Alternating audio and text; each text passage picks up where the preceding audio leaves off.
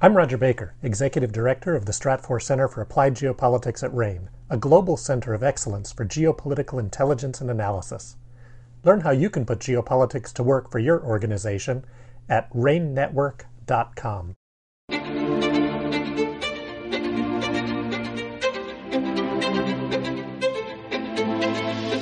This is the Essential Geopolitics podcast from RANE. I'm Emily Donahue, and I thank you for listening. Nepal is a perfect geopolitical specimen. It is a small country landlocked between two regional powers. To its north is China, to its east is India, and Nepal's new government will struggle to maneuver between both countries. Ekta Raguwanshi is here. She is RANE's South Asia analyst. Ekta, welcome. I hope you can sort out what's going on with Nepal for us. Hello, Emily. Of course, I can help with that. So, Ekta, what is going on with Nepal? You laid out a perfect premise for Nepal. It is a very small landlocked country. It's important geopolitically because these two neighbors are very much interested what happens politically in Nepal to exert their own influence in the small buffer state that is between the two countries. Domestically, like many countries in the world, mostly the smaller countries in the world, Nepal has felt impacts of the COVID-19 pandemic, which has really pushed its economy towards contraction in the last 2-3 years. And then compounded by the impacts of the Russia-Ukraine crisis, like most of the world, like most of the smaller countries struggling economically in the world, Nepal is also going through an economic crisis, which is all your regular culprits. It has a very low foreign exchange reserves, it has high current account deficit, it has high inflation, all those problems which you definitely do not want in your country. So that's setting the economic premise of the country. Nepal is a very young democratic republic in itself. It just held its general elections on November 20th. It was the second general election after its constitution was implemented in 2015. So it's a very young polity in itself. We have the election results of Nepal, which are not very promising.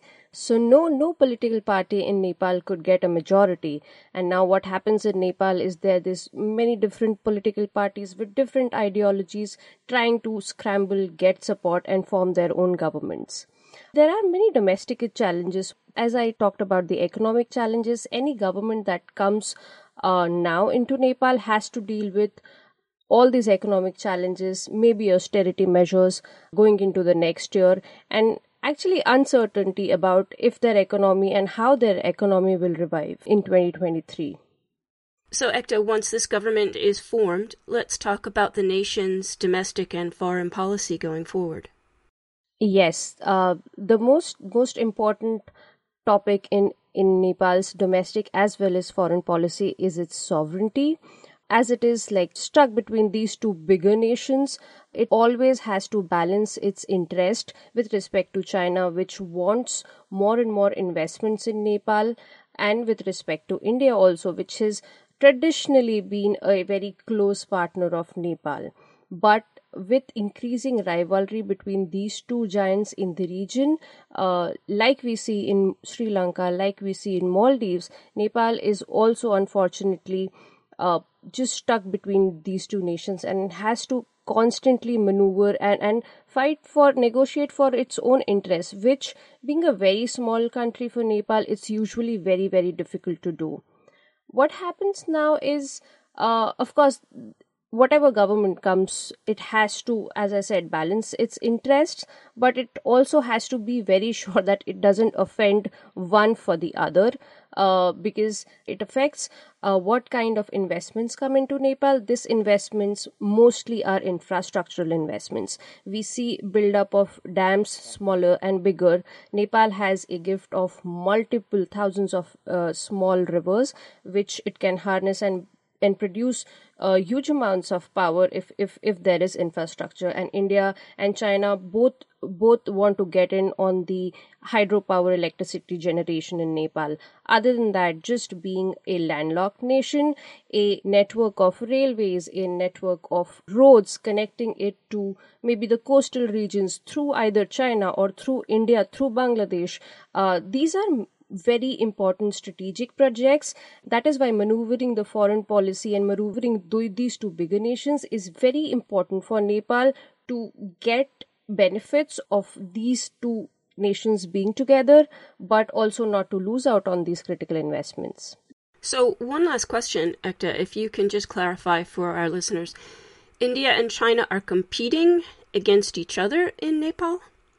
Yeah. More recently, that's been the case in Nepal. It was initially assumed to be a closer country or closer partner with India because of their traditional relationships, because Nepal also has a huge majority of Hindu population, and because of those similarities. But China has been an economic giant in the region. It has come in with its money. It has come in with its economic expertise. Nepal is also signatory to the Belt and Road Initiative, that is a flagship Chinese program for extending its economic and political influence in the world. So these two countries are very much fighting for space into Nepal's politics as well as economic, every other sector that we can think of. And so Nepal is closer at this point to China than India?